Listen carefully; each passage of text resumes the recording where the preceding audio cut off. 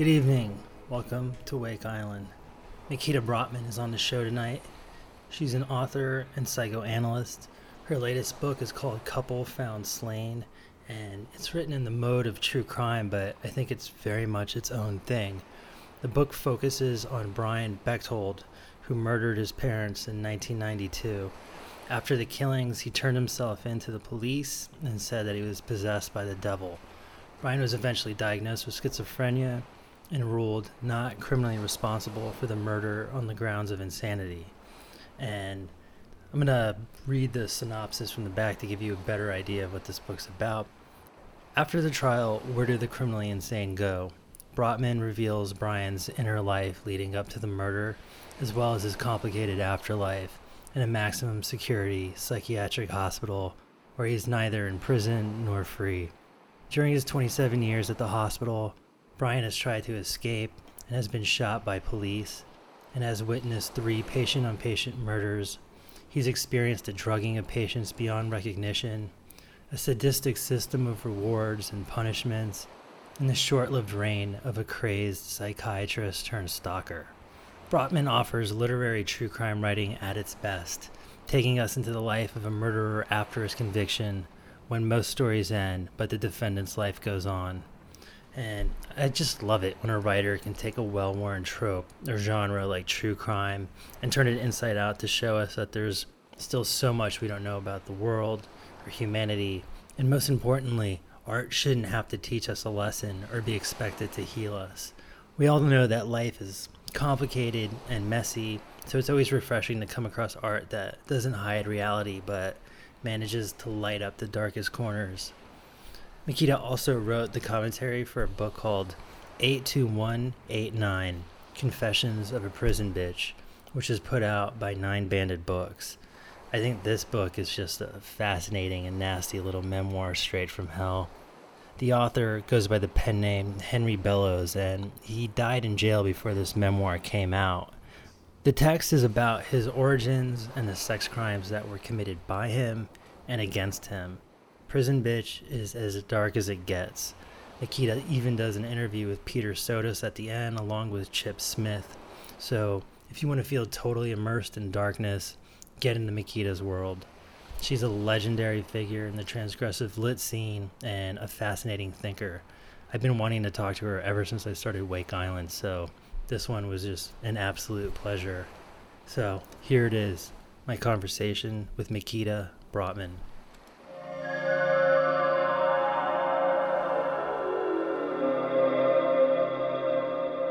I think you should do it. I mean, I'm trying to write something right now about my interest in the slums and exploring the slums, and I've like everything I've read about the Baltimore inner city is always like, well, criticizing the use of the word slum, talking about ideology and racism and poverty and um and I just want to write about the aesthetic, like the pure experience and the feeling and the smell and you know, but not to get tied up Right. in politics and race and history.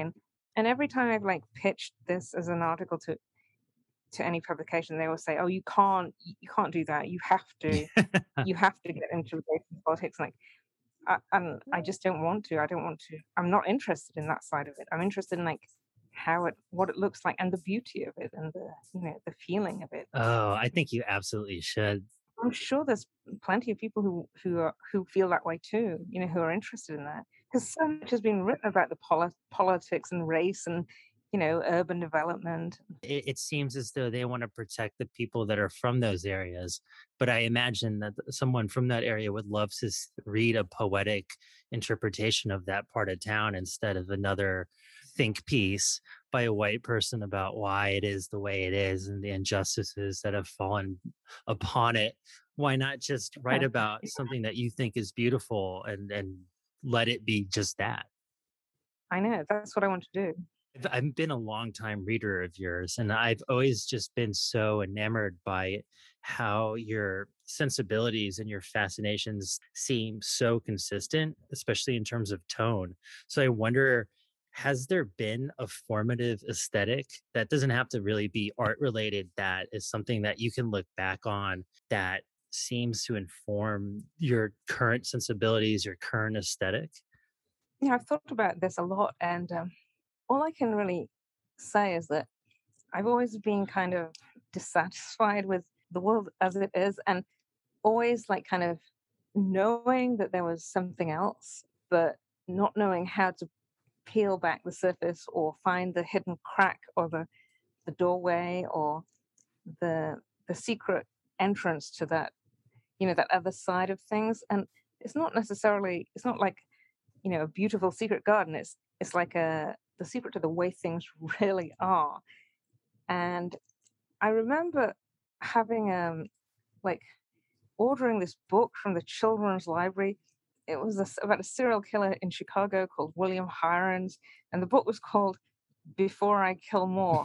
And I just read it recently, actually, again. And it was like this guy who, this really bizarre pervert who would climb in women's windows and like steal their underwear and commit murders. And like one of the murders, he scrawled on the wall, "Please, someone stop me before I kill more." So it's this really strange, like split personality kind of thing. And I was just like, how did I ordered this book from the children's library, and I remember reading it at school, and my friends were playing outside in the playground. So from a very early age, I was, very morbid and very different, and like really curious about the way things happened and what went on beneath under the surface of everyday reality. But where it actually comes from, I can't think of a particular experience or, I was born that way. And I think that that example is kind of perfect because our sensibilities are very aligned. I mean, I really love the stuff you write about, and I've tried to model this show in a similar vein in terms of the tone of these things. Do you see your practice and approach to psychoanalysis to also be somewhat of an aesthetic journey or somehow tied into your artistic predilections? Oh yeah, completely. I think I think people get the wrong impression, when they learn that I'm a psychoanalyst, or I talk about psychoanalysis, and I think of it as like, something to do with medicine or psychology or therapy. I mean, to me, it's like my interest in it is through because it's the way I think anyway. Everything to do with language and symbols and repression and sublimation and looking under the surface of things. And I think it's a very artistic way of thinking. I think it's the way that many writers think. But also, there's this intersection with the occult and dreams and telepathy and ghosts and fortune telling and all of that kind of repressed stuff that, like, to me, it's much more like art than like medicine. It's more like magic, like an interest in the repressed side of things, the things that people don't talk about. And it's also a way of, I was talking before about the crack and finding the crack in things. It's a way of seeing parts of the world and parts of people that you wouldn't ordinarily see, like a way into the darkness. And so I'm interested in psychoanalysis rather than like psychology or therapy or social work because it doesn't have that affiliation with medicine or all of that stuff around mental health and insurance and science and all the stuff that I criticize in my book, in my new book. It's much more mystical and mysterious than that. There's an organization called Das Unbehagen in New York, and it's like the word means discontent, and refers to a essay of Freud's, but it's like a unaffiliated psychoanalysts who are interested in, not necessarily like seeing patients, but thinking about things, art, culture, writing from a psychoanalytic point of view. So it's not different from the rest of my interests at all. In fact, it's kind of a gelling of them. I don't know much about psychoanalysis, but when I think about it, it seems to be less about answers and more about getting at some sort of intrinsic truth and unveiling the human condition. And some of the stuff you're talking about is in terms of just like peeling back the surface layer and seeing what's there relates to the idea of psychic disturbances that start to manifest in the body and the mind as either physical pain or as something like you said, like ghosts or poltergeists. Yeah, and it's like much more akin to philosophy or thinking about the parts of being human that are non-medical, like philosophy and emotions and spirituality and those kinds of components of the personality, which sometimes do manifest in physical ways, but they're human problems. And that's, one of the um, difficulties I have in the book in Couple Found Slain in Brian's situation, because he's like so caught in this trap of like basically you're either a doctor or a patient and there's no in between. Whereas I think so many questions to do with what's called mental health are actually to do with emotions, philosophy, spirituality, existential predicaments, components of the personality, just human problems. It's funny to think too that there isn't a lot of respect for those ideas. Yet when you think about psychology, especially in terms of the two books that I want to talk to you about, it seems like so much of it is biased and not very fully formed. So it is kind of odd to think that there is a disavowal of certain ways of looking at these issues, especially since it doesn't seem like there's a very clear answer or clear method for diagnosing this stuff and talking about it.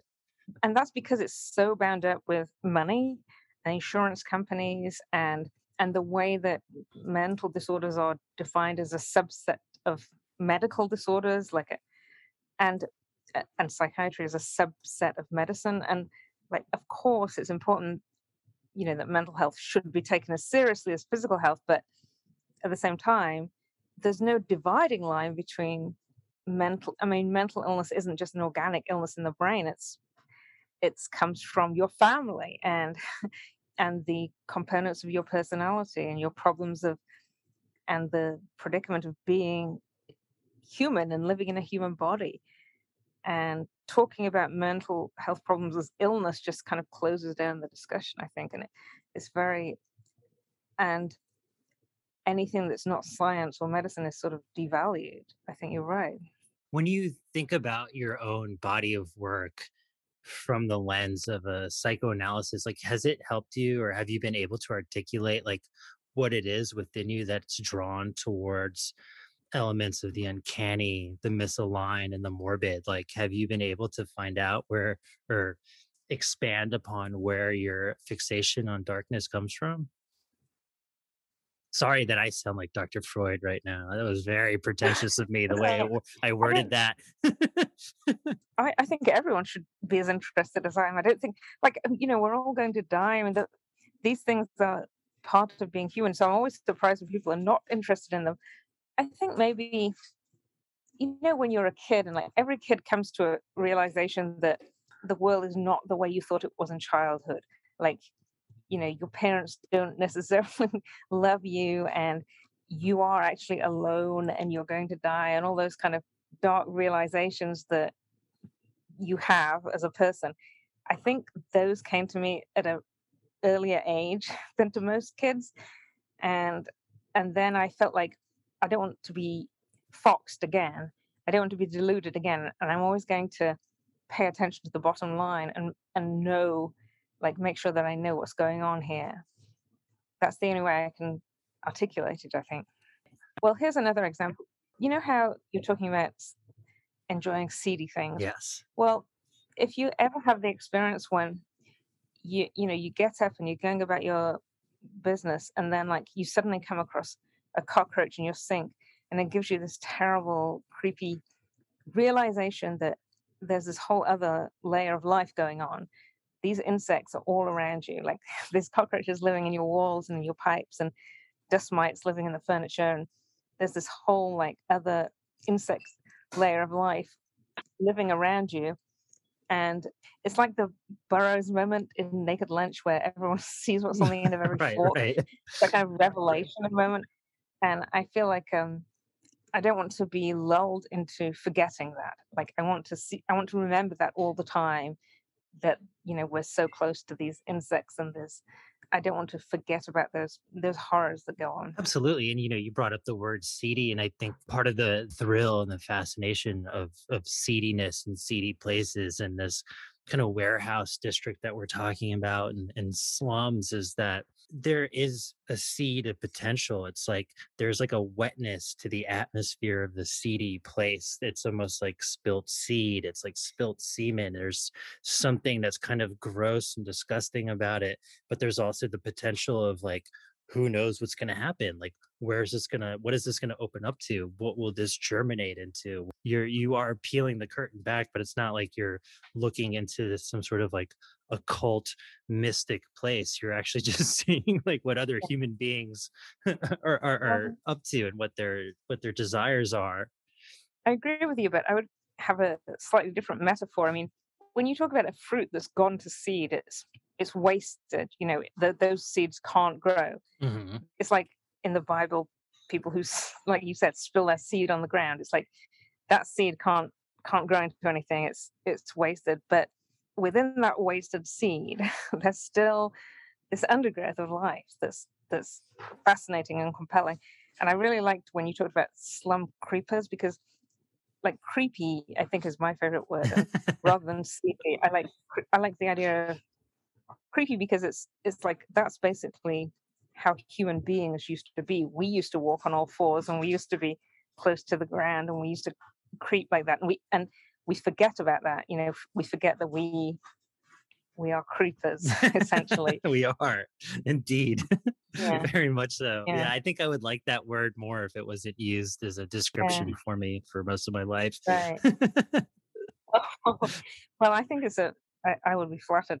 But like even I was just thinking about how the all the power lines, these disused power lines in the slums here are like covered in creepers, and it's like creepers are taking over.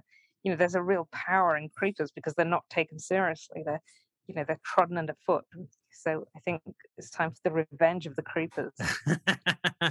I like that. Yeah, it's absolutely time for the revenge of the creepers. I think that's a fantastic metaphor.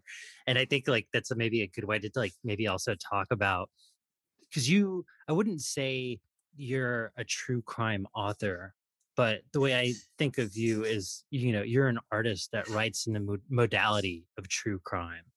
And especially because true crime is just so popular right now, especially like in all kind of unexpected walks of life. But I think what makes it somewhat trite at this moment is that there's this almost expectation or there's like a need for healing and closure and catharsis. Yet that's not the role of art. But at this moment, that seems to be like what's demanded of it. Yet, when I read something like Confessions of a Prison Bitch or Couple Found Slain, this idea of creepers comes back in where those ideas just kind of get covered over with something to me that feels much closer to the truth, where you can just see them for what they are and not for the lessons that they could potentially teach me. This is a problem I often have when teaching is that, students want to be taught something or to learn something or to have some kind of takeaway from. And I often think that like really good literature leaves you feeling that you know less than you did before and that you're less of a person than you were before. You've learned how little you know and learned how impossible any kind of closure or any of those formulations are, how ridiculous they are. Because I don't like almost I hardly any true crime that I read because it's a very, very conservative genre. It always takes the one perspective, the perspective of the victim and the prosecution and law enforcement, and people don't want to read about, people want their comfortable assumptions reinforced. Right. Comfort is the word. It's like become comfort Yeah, food or something. It's right, very odd right. that I don't know what it's like in other countries, but it definitely feels like it's almost like infused itself with pornography and junk food and become this. I don't even know what the word is that I'm looking for, but it's odd that it's both like reaffirming and also some sort of entertainment that people can objectify killers and feel somehow feel better. I don't know. There's just something Yeah. like slightly like perverse about it, but not perverse in like a way that I enjoy. if that makes You sense. know, and I've heard that the women are a huge part of the audience of true crime, and that it's a way of like making them feel safer or something. But I think that's just nonsense. I think that it's this very artificial genre, very formulaic, as romance. I think romance novels distract you and lie to you and make you believe that the world is a certain way. Right, right. It's like our generation's Harlequin novel. Yeah, exactly, exactly. That, and true crime is like that. That the victims' families have closure, and good is rewarded, and the bad guys are punished, and the cops are good, and the world is just, and it's just it's an illusion. It perpetuates the illusion that murder is caused by random evil, for one thing, and also that there's this binary. You're either a a victim or a perpetrator, and there's nothing in between. I wonder if you think that because you're saying that it is kind of so specific to women, and I do wonder if it's like women all over the world or if this is specific to women in America. But it, especially when I think about this country, it does make me wonder if there's some sort of fetishistic quality to objectifying things that are punitive and puritanical, especially as they relate to American life and are intertwined with law and the fetishization of police, even if they're an object of hatred, which just then pushes it into like an S&M type of place that Yeah. lends itself to this infatuation over serial killers and the machinations of law and punishment, and just kind of becomes an extension of that. Oh, yeah, I think you're right because, most I mean, when people talk about true crime, most crime is nothing to do with homicide. It's to do with like tax fraud, Right, things right. that are like completely uninteresting. And what they mean is a very, very tiny percentage of crimes that are committed, and in fact, most crimes are not solved. Even most homicides are not solved, and I think that the Prison Bitch book really, his narrative really expresses this very, very clearly that, we like to believe that victims are these undeserving, innocent people, and then these evil perpetrators who deserve to be punished. And it's so much more interesting and complicated than that, I think. That victim and perpetrator are both different points on the spectrum in the same person's life, and just depends on what point in their lives you're telling the story. And true crime just assumes that everything is one way. I'm looking at this quote that you have, and it's at the end of the book that you wrote a commentary for, Confessions of a Prison Bitch. And it's an interview you did with Chip Smith, who runs Nine Banded Books, Hmm. who published this. And it is basically, I'm repeating a little bit of what you just said, but I think it's very eloquently put here. And you say, in relation to the question of victims and empathy, we like to believe that victims are undeserving, innocent. People and perpetrators are evil and deserve to be punished. Whereas, in fact, victim and perpetrators are different points on the spectrum in a person's life. Most perpetrators were once victims themselves. It just depends at what point in their lives they're choosing to tell the story. That's my problem with true crime in a nutshell. I love that. That's great. Yeah, I was thinking of I think it's Orson Welles who talks about happy endings and romance, and someone asked him about like why stories ending in marriage and marriage being a happy ending, and he just says, well, if there's a happy ending, it just depends on what point you're stopping the story. Most marriages end in divorce. Like if you stop the story at the marriage, then it all works out. And it's the same with true crime. It's very formulaic and structured, but the same person who is a perpetrator was once the victim. The way those narratives are told are meant to animate something, but it's actually not about the perpetrator or the victim. It's some sort of other narrative that's supposed to make you feel better. Do you think that the true crime genre, as it exists right now in pop culture, has exhausted itself? I don't know because I don't really have much of a finger on the pulse of pop culture. I don't really know. I can't really predict things like that. I don't really follow it. I don't really watch television, so I know that what I want and what interests me is not reflected in any of that, and it really bores me. And it's too much tied to like social policies and editing and structuring of narratives, and not leaving them messy and chaotic and failed and inadequate, True, true. which However, they are. right. But however, you did write a book called An Unexplained Death that was subsequently not be maybe because of the book, but because of the story later turned into an episode of Unsolved Mysteries. In some level, you are also hitting the zeitgeist on this. It really, especially this new book that you have coming out, also feels to me like just such an enjoyable read. And I agree totally with everything you just said. Like it definitely is playing by your own rules. But I wonder, like, what was it like for you to have written this book about something that and written it in a way that is still tied into your sensibilities, but also seemed to have a bit of a moment within pop culture? I mean, I have this very ambivalent relationship with self-promotion and talking about my own work, and I'm glad that they used the story for the Unsolved Mysteries episode and so on.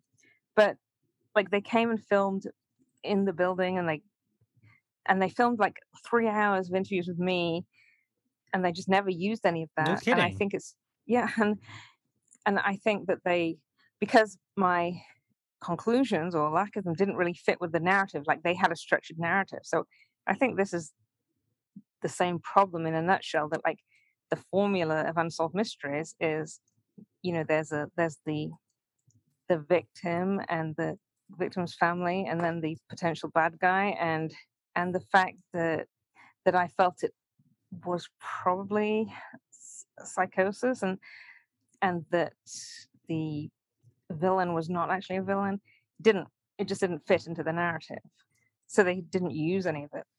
Having seen both the episode of Unsolved Mysteries and having read your book, I guess maybe I just brought a lot of my own pathos into it. And I guess it's funny because like when you watch the show, or at least when I watch the show, because I'm somewhat of a fan of the true crime genre, but I feel very much like yourself. A lot of that shit that they put on top of it, the kind of structural comfort Yeah, part of it just kind of washes over me. And the yeah. thing that I kind of walked away with that I think you really captured more specifically how closely tied this case was to the idea of escape and invisibility and people's like fears and curiosity around that. And what is it like to not be remembered? What is it like to just suddenly disappear? What is it like to know that there's once again this idea that you could just peel back the surface, whether that exists in reality or within your own mind, Yeah. and jump into it? Maybe for the listeners, can you just give like an abridged explanation of what this book or what this case is about? Yeah, it was I'm sure more people watched the Unsolved Mysteries episode than read the book, but it was the first episode of the reboot of Unsolved Mysteries that came out. During the pandemic, didn't it? Yeah, it was July. Yeah, it was July, last year. So, I live in this old apartment in Baltimore that was an old hotel, and a long time ago, like 15 years ago, when I first well, 10 years ago, when I first moved in here, it was 2009 this happened, that I started seeing these missing posters in the street for a guy who'd gone missing, and I got kind of interested in it. Then a week later, they found the his dead body in the building, and he seemed to have jumped off the roof because his his body had been found in this disused office complex that's on the second floor, and it hadn't been found for a week because the room was unused. And so everyone assumed it was a suicide. There was talk of a suicide note. I kind of dismissed it, assuming it was a suicide. And but then all this really interesting stuff came out, that he was newly married. He was had absolutely no reason to commit suicide. He was really healthy. He was making all these plans. He made plans for the next weekend. He was making plans to move back to LA. He'd had lots of friends. He was, had no mental health problems. He was not the kind of guy that would commit suicide. And also that he was working for this company that had a very dodgy reputation and had been investigated by the SEC, and that he the week before he died, he'd applied to join the Freemasons, and then he'd left this really strange note that seemed to be coded, and so it was like one thing after another, and I just got like deep, really fascinated by this, and I over it was over like 10 years I would get into it and then let it drop again, and then get involved in it again and then let it drop again, and I couldn't let it go. And it felt like because because it like I live on the fifth floor of this building, and the body was found in this building. It felt like this thing had fallen into my lap, and I could not also, and I couldn't understand why no one had found it as curious as I did, and people weren't following it up. And so eventually, when his wife finally agreed to talk to me, and I flew out to LA and talked to her, and then finally got enough material to put together a book proposal. And it's not just a book about the mystery. It's a book about me and my morbid curiosity and my preoccupations. And some people really didn't like the book because of all the tangents and peripheries it goes on, which to me are The best part. Yeah, yeah, absolutely. yeah. So then the Unsolved Mysteries people made it the first episode of the new series. And then after that, like I was getting emails all the time, and there were all these Reddit people investigating, and still are. Like I'm still getting requests to decode a note and strange suggestions, and but it's not mine anymore. It's taken a life of its own. Was that thrilling? Were you an Unsolved Mysteries watcher from the 90s?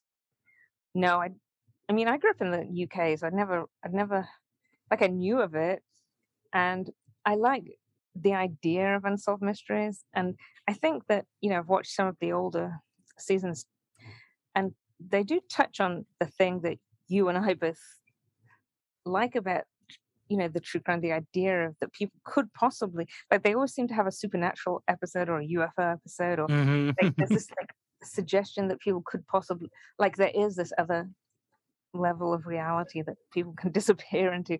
There's like hints of that, but it's never fully fleshed out. 'Cause, for me, this show was a huge part of my childhood. It was just Mm, something that I remember. I was asking you earlier about, like, non-art related aesthetic experiences yeah, that kinda blew your mind. Like, yeah, for me, I had this book that I had when I was, like, really young about exorcisms and the Satanic Panic and the Loch mm, Ness Monster and yeah, Bigfoot. And out of all of those things, I was just so enamored by the idea of poltergeists. And this definitely has something to do with the movie yeah, that you could just be like ripped out of this world and pushed behind some sort of screen that somebody had to have some sort of special access into to reach out to you. There was just something so endlessly terrifying and yeah, fascinating about that to me. But what yeah, was interesting about Unsolved Mysteries was that, like, from watching so much of that show as a kid, it almost made me feel as though there was something intrinsic within all people that made them want to disappear, and it just hadn't been diagnosed, or it hadn't been like there wasn't enough medical research on it, but it did propose this world where this is just something that people do and this is just how it goes. We just don't know any enough about it. you mean we all have the potential to do it, like Or less the potential and more the need to do the it. desire? Yeah.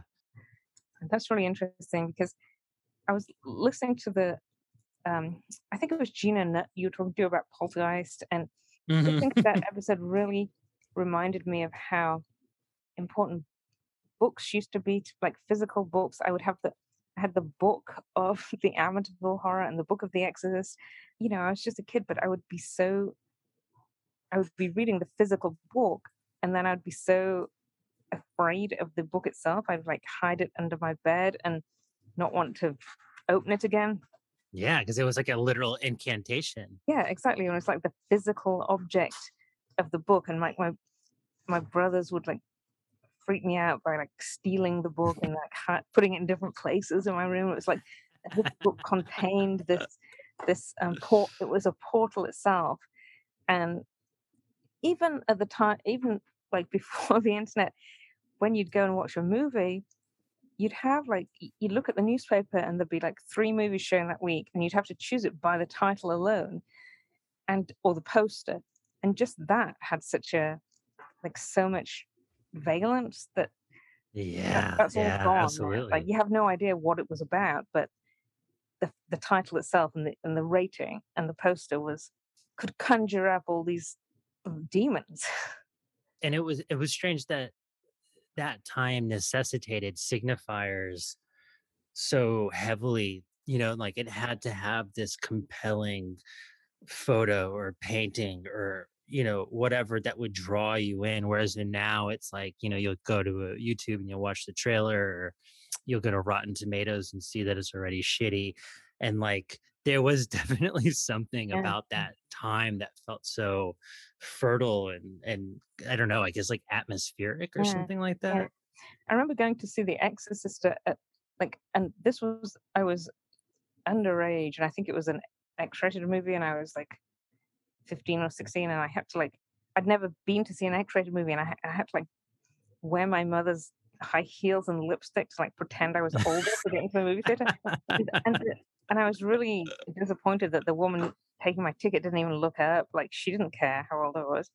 And then sitting, starting to watch the movie, and it was, it's kind of boring for the first half an hour, but then it gets into the demon possession parts, and I remember feeling like I'd taken, like like you have this feeling when you've taken a big tab of acid and you can't go back, and it's too late, and like you're in for it, and Yeah. like you've taken something that you're not prepared for, and it's and like there's nothing you can do except sit there, and like I guess I could have got up and left the theater, but I just was frozen to the spot.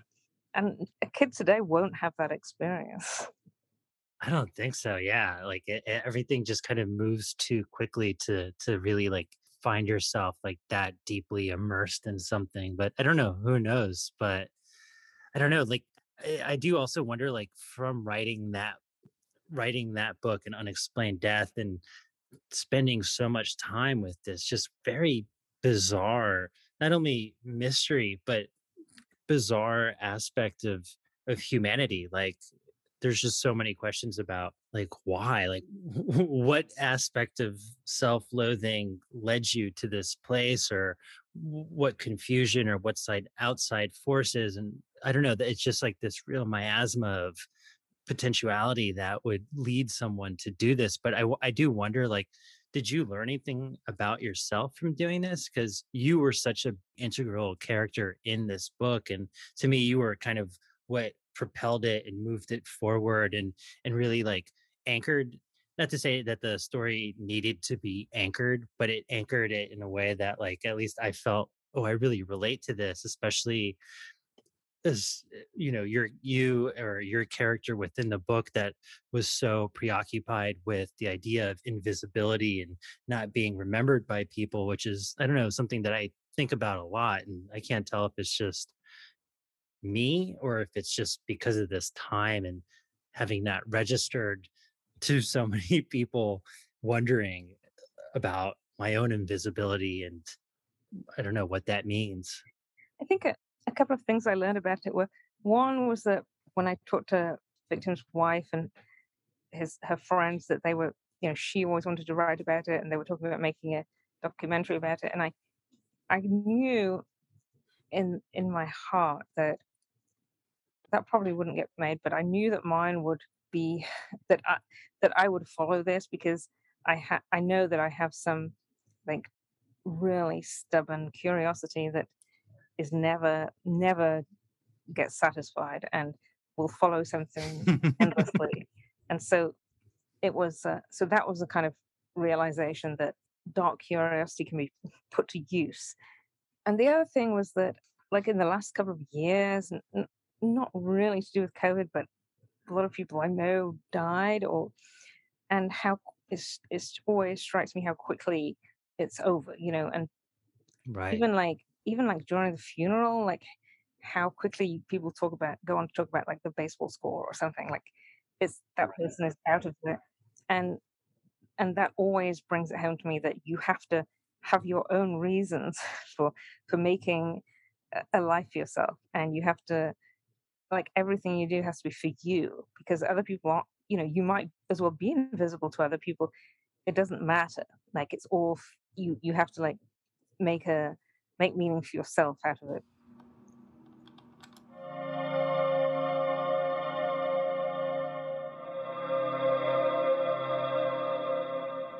And also something that I've new anyway, but it keeps being reasserting itself. And certainly from listening to your podcast is like how much, like, if you and I met, for example, we might not, like, in the flesh have much in common or get along.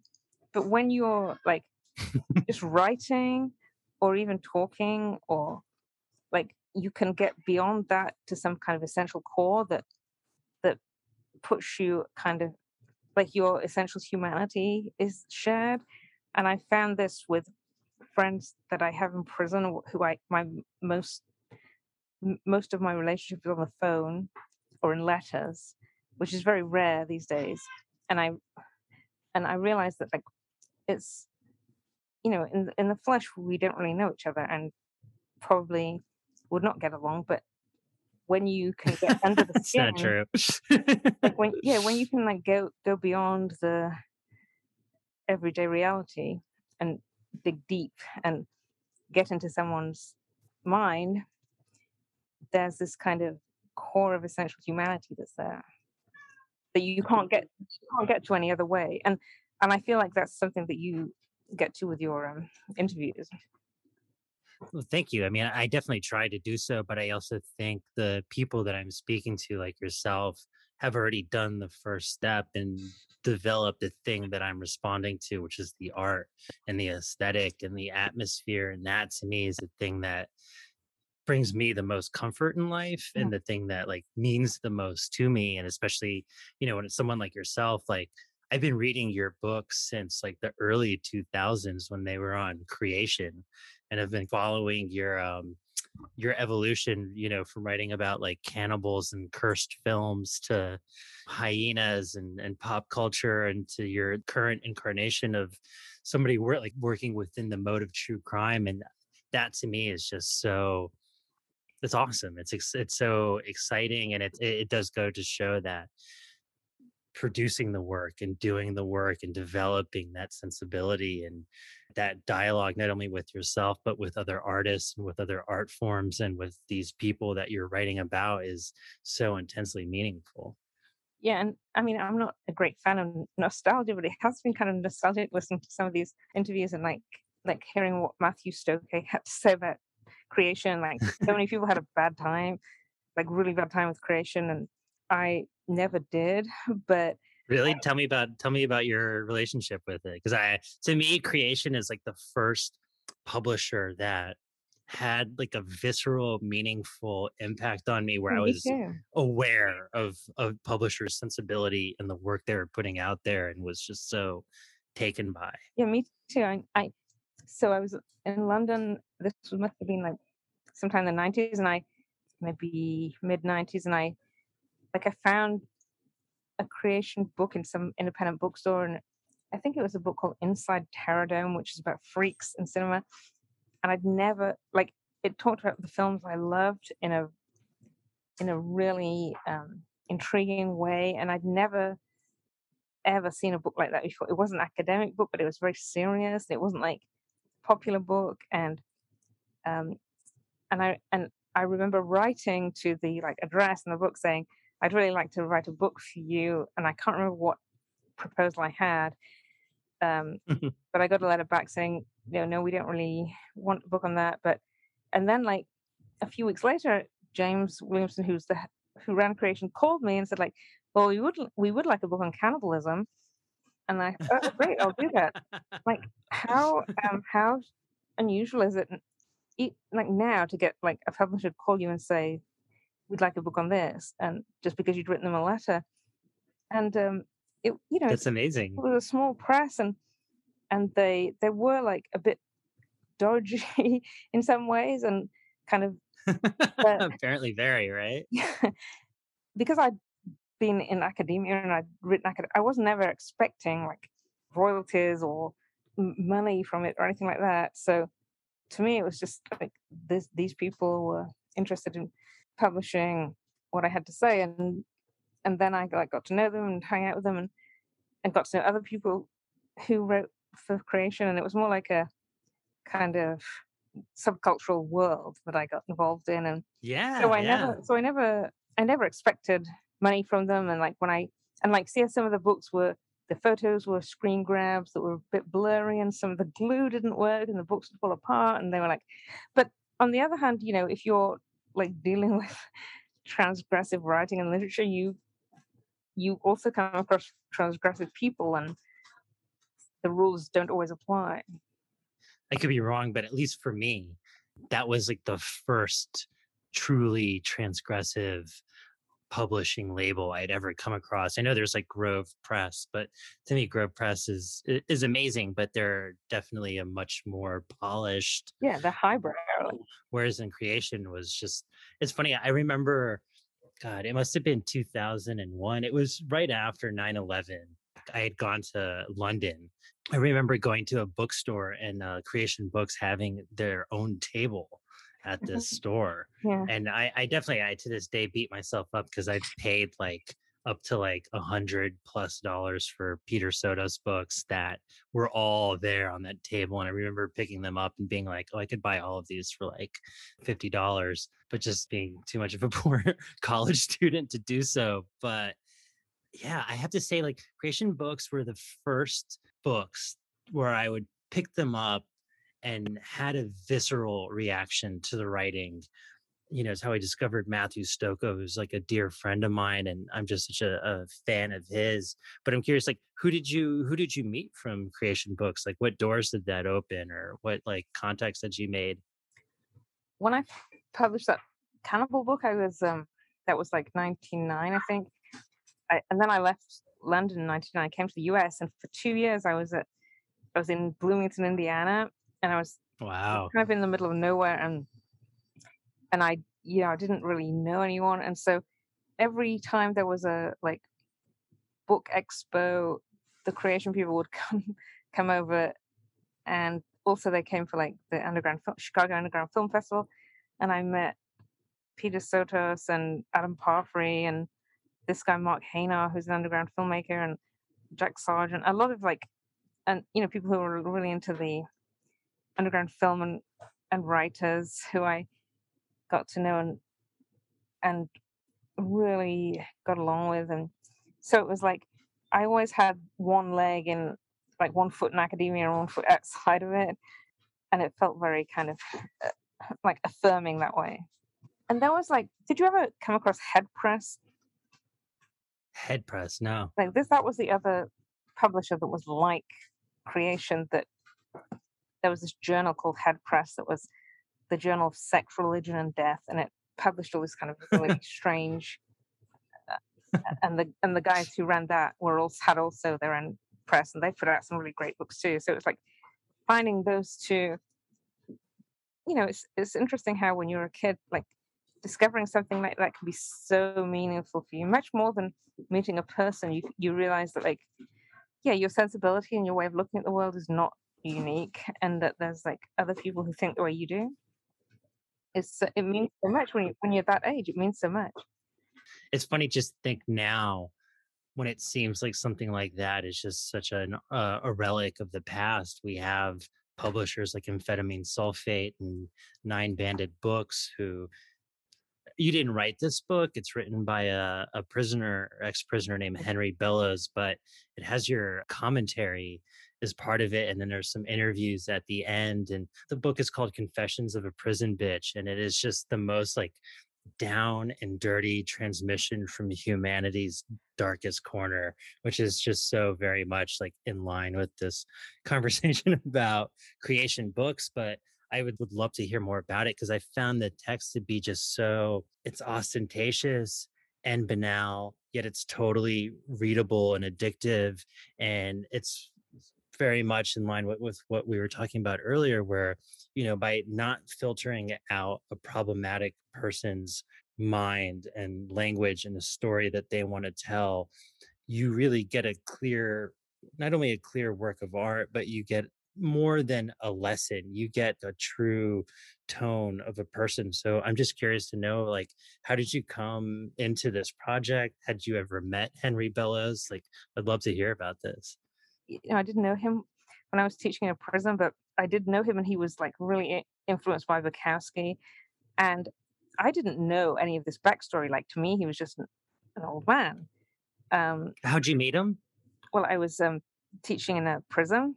Like I got very close to a group of guys who were all either sex offenders or it was a maximum security prison. So I got to know them all pretty well. And I had a reading group and we read a lot of books. And this guy got really interested in Bukowski, and decided that he was in his 60s. He decided he wanted to try writing about his own life, and I had no idea that any of this had happened. I mean, I didn't even know that he was.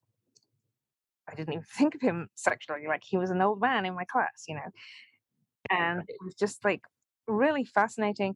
Not just the stories that he told, but the way he tells them. Like you would never read anything like this in any kind of mainstream or commercial publication. I've never read anything that's so frank about, someone committing crimes and the pleasure of the crimes, and the lack of any connection that he makes between like what he does and what happened to him as a kid, and like this kind of lack of self-awareness was so interesting to me. And then like the more time I spend with people who are actually really stigmatized sex offenders and pedophiles, and like there's this whole system of life that's just fascinating, and realizing that these people are so complicated and so similar to anyone else, um that there's this like parallel underground world there. And how what interested me so much was just this the way that he talked about consent. Really, I mean, he doesn't really talk about it. It's more like he describes what happened to him, but there's so many Right. implicit things about how complicated the idea of consent is, especially when you're in prison, and rights are taken away from you. And I was editing this when the Me Too movement was going on. It really puts all that kind of thing in perspective about like what consent means, and how unruly and colonizing the sex drive is, and how people respond to trauma by fetishizing it and by colonizing it, and how the unconscious works, and how like none of that is taken into account in when people are talking about, oh, he put his hand on my knee or something. There's so many more complicated stories that never get told. This class that you were teaching in prison, was this your focus on fiction program? No, that was in a psychiatric hospital. So this was like Okay. this was more like a book club. I read about it in a book called the Maximum Security Book Club. It was a reading group for prisoners in a prison, and this guy was one of the guys in the group. But I think I think you're right about the missing elements of the true crime story, and that's also what I wanted to do. And with Brian is like the crime for most perpetrators is the beginning, and they live the rest of their lives, and we never hear about that. Outside of Bukowski, what was his motivation for writing this? Was this something that you had encouraged him to do? No, I gave them Hamon Rye to read, and he was like really, really taken by it. And he hadn't read very much at all, and he was really shocked that there could be a book that like he thought it told the truth about the way things really were, and he thought that maybe like he too had a interesting story to tell, and he started writing about his life, and he would send me the pages, and I was kind of shocked and disturbed, but I also felt like people have to read this because this is something you never hear. And I don't think he felt that I don't think he was thinking of it being like telling an untold story. I think when he read Bukowski, he felt like, oh, you can say this stuff. You can talk about these things. Like you can talk about sexual feelings and what you had to do to get off, and and the strange things that happened to you. And I don't think he felt that he was revealing a side of life that hadn't been revealed. I think he felt he was just writing about his life. Maybe just to give the listeners some more context about this. I mean, you'll probably do a better job at explaining this than I can, but This is definitely what I'd say maybe the most edgy book I've read in a long time, and it's very, very intense, and it's somebody that had died while serving a life sentence for rape in prison, and the book is basically him recounting his most formative experiences as well as his criminal exploits, and his formative experiences are so brutal. I mean, they're Mm. mainly about him being gang raped in prison from a young age and being really indoctrinated into the institutional system and kind of living his life out there as somebody that is somewhat comfortable with a being violated and being a violator. And there's no moralizing in this book. It's just basically him. I mean, there's your commentary and there's some interviews at the end with you and Peter Sotos and Chip Smith, but overall, it packs a punch. It's unlike anything I've ever read before. Yeah, and I found some of the descriptions of his the rapes, like, almost disgusting in a just a brutal way, but I could also see that, like, this guy was, at 14, put into, the DC penitentiary when the cops knew that they were putting him in this room with, like, 76 deprived black guys, basically, and he's, like, raped all night and traumatizes him, and his father was a rapist, apparently, and he's had a very kind of voyeuristic growing up, listening to his father rape his mother and being a kind of peeping Tom, but he still hasn't even ejaculated at this point, like,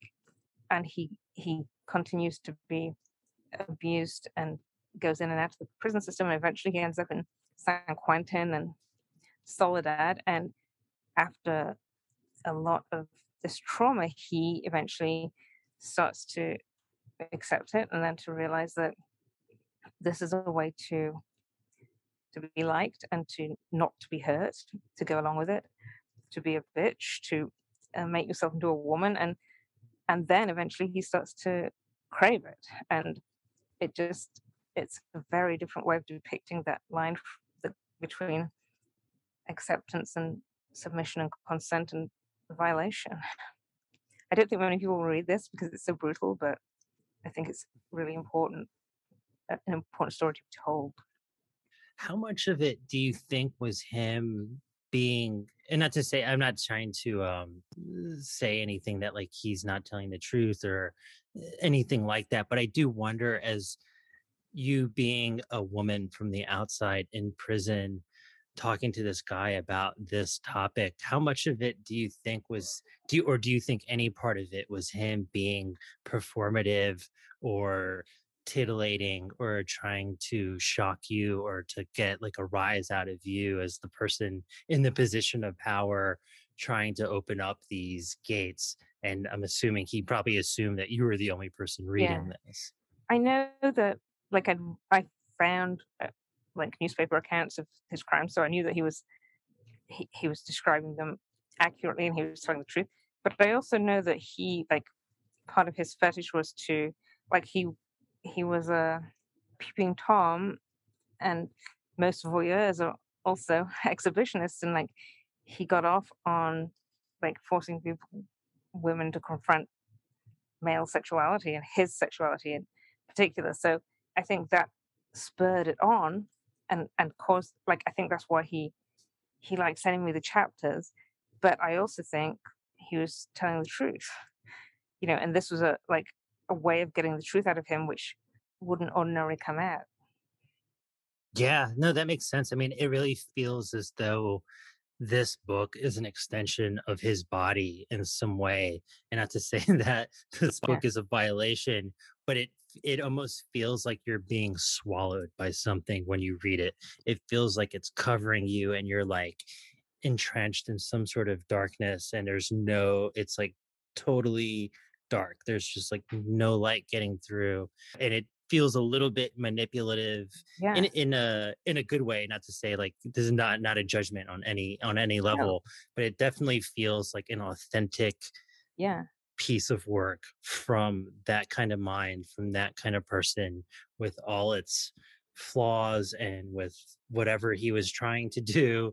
It's just him Yeah. doing it. And there's just something very fascinating about that. I think manipulative is right. It's like a dog peeing on his territory. It's like this is his way of taking his place in the world, and it's like he can only do it at the expense of other people, but it's natural, and he can't help doing it.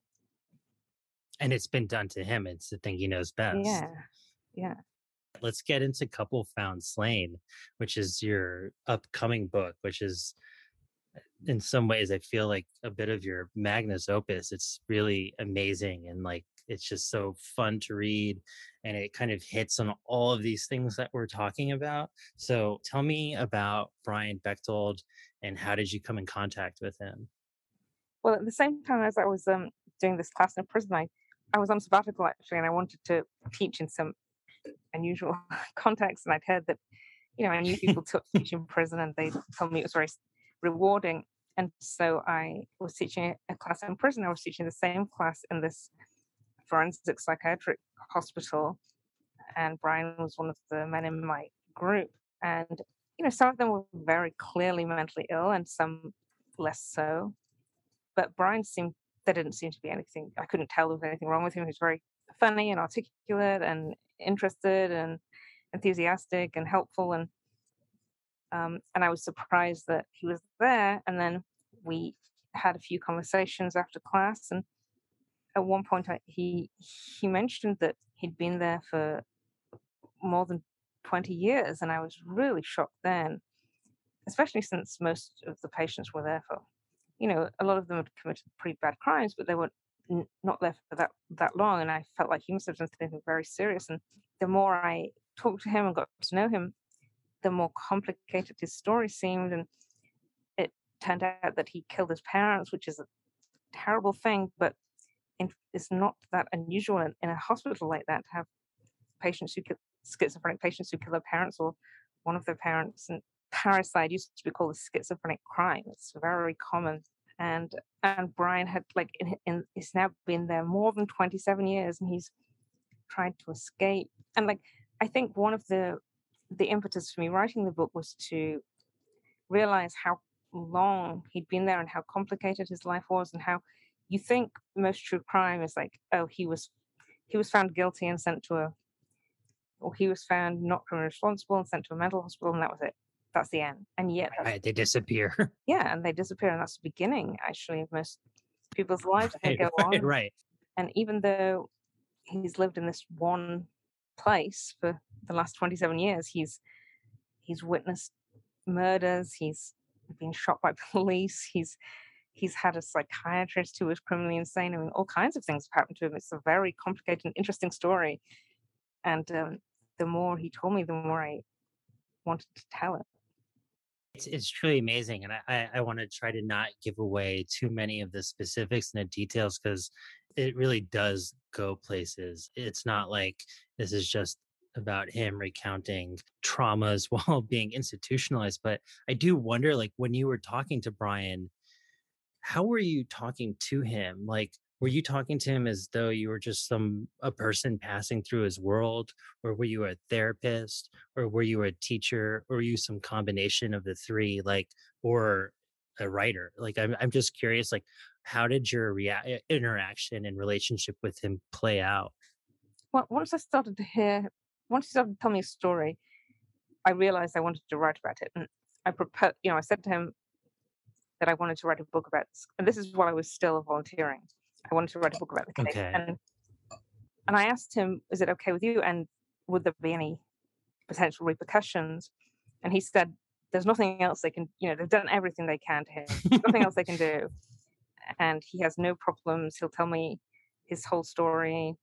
He'll give me all his documents. I promised him a proportion of the advance, which is not very much. And I also have been his friend, and have visited him and talked to him on the phone. And I talked to his sister and got to know her, and she confirmed a lot of the things that he told me, and he shared all his psychiatric records with me. And so once I stopped volunteering there, it was more of a friend, I guess I would say. And he knew that I wanted to tell his story, and he wanted to help me.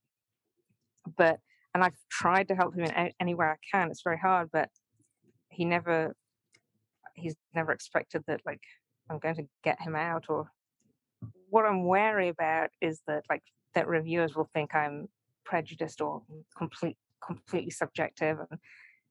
And I what I really want to get across is that his reaction to the situation is the same as anyone's reaction. And when he like, killing your parents is not a normal thing to do, I admit that, but the way he's responded to what's happened in the hospital is is not dysfunctional. It's the way anyone would respond.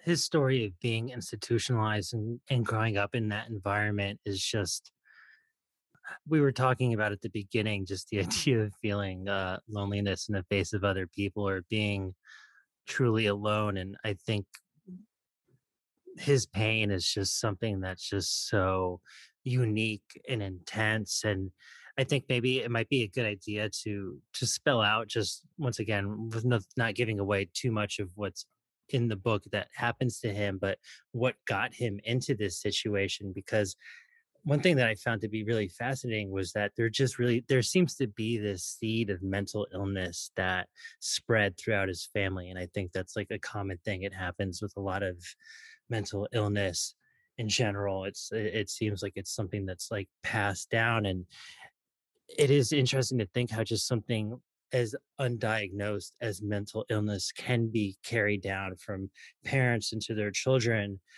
And it almost felt like there was something within him that was designed to self-destruct, and he became aware of it. And before he killed his parents, he was institutionalized already for something else. And it made me think that maybe mistakenly at a young age it became a trigger and pushed him to do the things that he did. Because it seems like throughout this book, it's almost enraging in a sense when you think about, like, how do we treat somebody that's like very obviously sick. So many of the things that happen to him and so many of the so-called treatments and the way they've constructed his life for him can only result in making somebody more crazy and more violent. No, no, you're right. And I think that you can be born into you can be born with a seed of something, like you said, but you can also be driven mad by a torturous family or a torturous situation. It's not necessarily like an organic disease. But I think also in Brian's case, it was like a large family of children, and not, abusive. The parents were abusive. They were not on the scale of abusive parents. Not, they weren't like torturing their kids in the basement, but they were failed parents. They made a mess of their parenting. But I feel like in Brian's case, it was like, he was born much later than the other kids. He was unwanted. He knew that, and in a way, it was like the parents produced something that was like it was like they loaded the gun, by producing him. Yeah, They were yeah. like he was enacting what all the other siblings felt and wanted to do, and he was enacting the unexpressed desires of the family, the entire family. It was almost like he became a signifier for their intended or desired split from reality. Right, that he was this thing that they had produced as like a machine to enact their punishment. Yeah, and after he killed his parents, the reason that he ended up being institutionalized is that he was diagnosed with schizophrenia. And it makes me wonder, just as a question, is schizophrenia something that is straightforward in terms of diagnosis, or is this somewhat subjective and on a sliding scale? I think now people, I mean, there's a lot of controversy about diagnosis anyway, but I think I think that schizophrenia is almost a catch-all for any kind of psychotic, anything that's like a detachment from reality, a break from reality. So it's it's really a pretty vague label, almost like psychosis. Like that, yes, schizophrenics are on a very broad scale, from a person who can be a college professor to, like, there's a great memoir by a woman called Ellen Sachs, who's a law professor at Harvard, about called center will not hold about her experience with schizophrenia, to Hmm. to someone who's catatonic, who can't speak or move. And so it's a huge area of psychotic illness. And Brian's very, very much at the positive end. But he himself admits that he was mentally ill for a long time, and he was extremely mentally ill when he committed this crime. But just the same way that people recover from physical illness, people also recover from mental illness. And I feel like Brian has recovered over the years, and yet he's just, he's in this trap that he can't get out of. I think that's been one of the most fascinating questions that came to my mind while reading this was just like, is there a cure? Does this go into remission? Does a person change? Is the person that did something 20 years ago the same person that you're dealing with now? If you keep them in this position of being the patient, are you almost engineering them to act out? And it really seems like that's exactly what happened to Right. him. And especially when you think of the idea of an engineer in general, I thought that was like one of the most interesting points that you had written about, that there's a connection between so many patients with schizophrenia that either had fathers who were engineers or were studying to become engineers themselves. And it does Yeah. feel like something about making people feel like there's a predetermined path for them and that they have to follow that will drive them to a certain madness. Yeah, but there's also, I think, a connection between like rationality and madness too. Like what Brian is doing is his reactions, like, so he realized, like, this is a situation he can't even commit suicide. Like, there's no even there's suicide barriers everywhere, every way to commit suicide. So like, he would rather be dead than be there. So of course, like, he tries to escape, and the worst that can happen is he's sent back there. Like, he may be shot by police and killed. That's fine. He may get sent to prison, which would be better. But all the psychiatrists see that as um, a paranoid, psychotic acting out. But to anyone else, it's a perfectly rational, like to you or I, it's like a perfectly rational response to the situation. But because he's been diagnosed with schizophrenia, everything becomes um, a reaction to that diagnosis, and he can't escape it. Yeah. And he's doing what any rational person would do under those circumstances, but it's never seen as a rational act. Yeah. I mean, I found him to be such a tragic figure. And I also felt that he seemed to function as a certain kind of archetype that hasn't been really codified in the public psyche yet, but in this weird way that felt even more kind of tragic and sad to me was that he had to bear witness to a life within the shadows and confines of a mental hospital. And in some ways he's just this, I don't know, he's almost like a new literary figure of an American martyr that's used to test a biased system that doesn't really even understand what it's doing, but he just has to be there and he's stuck in this place, this purgatory. I think that's a word you use Yeah. in the book for a chapter. And yeah, I found it just to be so haunting. And Like, I'm worried that people will think it's too that I'm not objective enough. And so the reason why I like includes much of the verbatim transcript from his court trials when he's defending himself is like, I want to I want to put across like how rational and articulate he is. Like, this is someone who's defending himself in a trial against psychiatrists, and like presenting his own perspective in a very rational, articulate way, and much better than any any of us could probably do. But he still gets nowhere.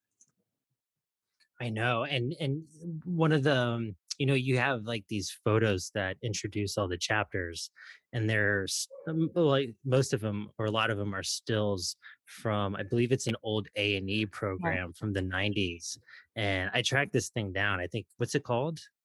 Loosening the straitjacket. Yeah, Loosening the Straitjacket. It's a '90s program from A&E.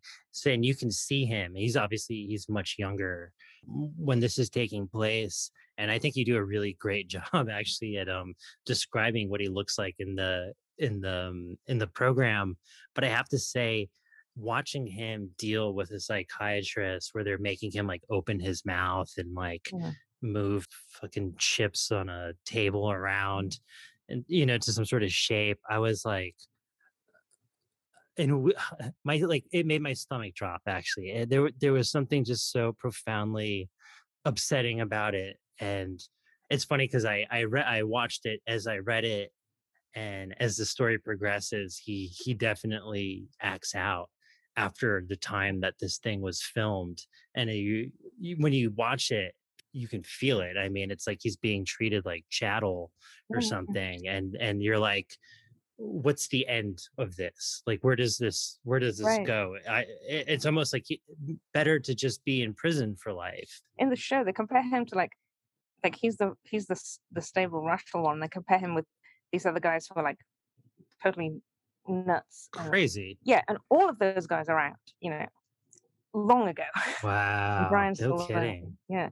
I am curious what you think about this as a psychoanalyst, but also just, I guess, as a person. But I think the sickest minds cannot identify what they desire. But from reading this and seeing footage of Brian, it really seems like he knows exactly what he wants. And there's such an acute awareness of his suffering and the harm that he's caused that makes the situation just so much more intense. In a situation like Brian's, what do you think it is that keeps him alive? I think he's aware that, like, for the psychiatrists and the hospital authorities, and maybe human beings in general, there's no, like, we have to have these boundaries. And, like, so you're either a doctor or a patient, or a nurse or a patient. There's nothing, you can't be in between. You can't violate those boundaries at all. Because if you start to do that, then the whole structure collapses. And we realize that, like, oh, we're all just struggling with being human. And Mhm. and I think Brian's aware of that, and and I think the things that keep him going are, he has religious faith, which he can't talk about because it's considered psychotic if he does. So he has to keep it to Which is himself. it's I know. so sad. and It's all his only transcendence. and also that he, like, there are people like him in there who are going through the same situation, and he sees them leave and come back and leave and come back, and he's like, there, he's not alone, and that's at least a little bit of gratification. Like, he sees friends of his on the same ward who get out, and they tell him, if you could do it, if I can do it, you can do it. And there's a, it's the same in prison. There's a sense of, like, you have to have this faith, because otherwise, there's no reason to go on. You have to at least fantasize and have an illusion that at least you'll get out someday, that you're not completely invisible. Yeah, yeah. God, and, like, having spent so much time with a figure and a person like Brian, like, what's the biggest lesson you've learned from him, from his situation, from his reality? It goes back to the unexplained death and the question about invisibility. That, I mean, we are really invisible to each other.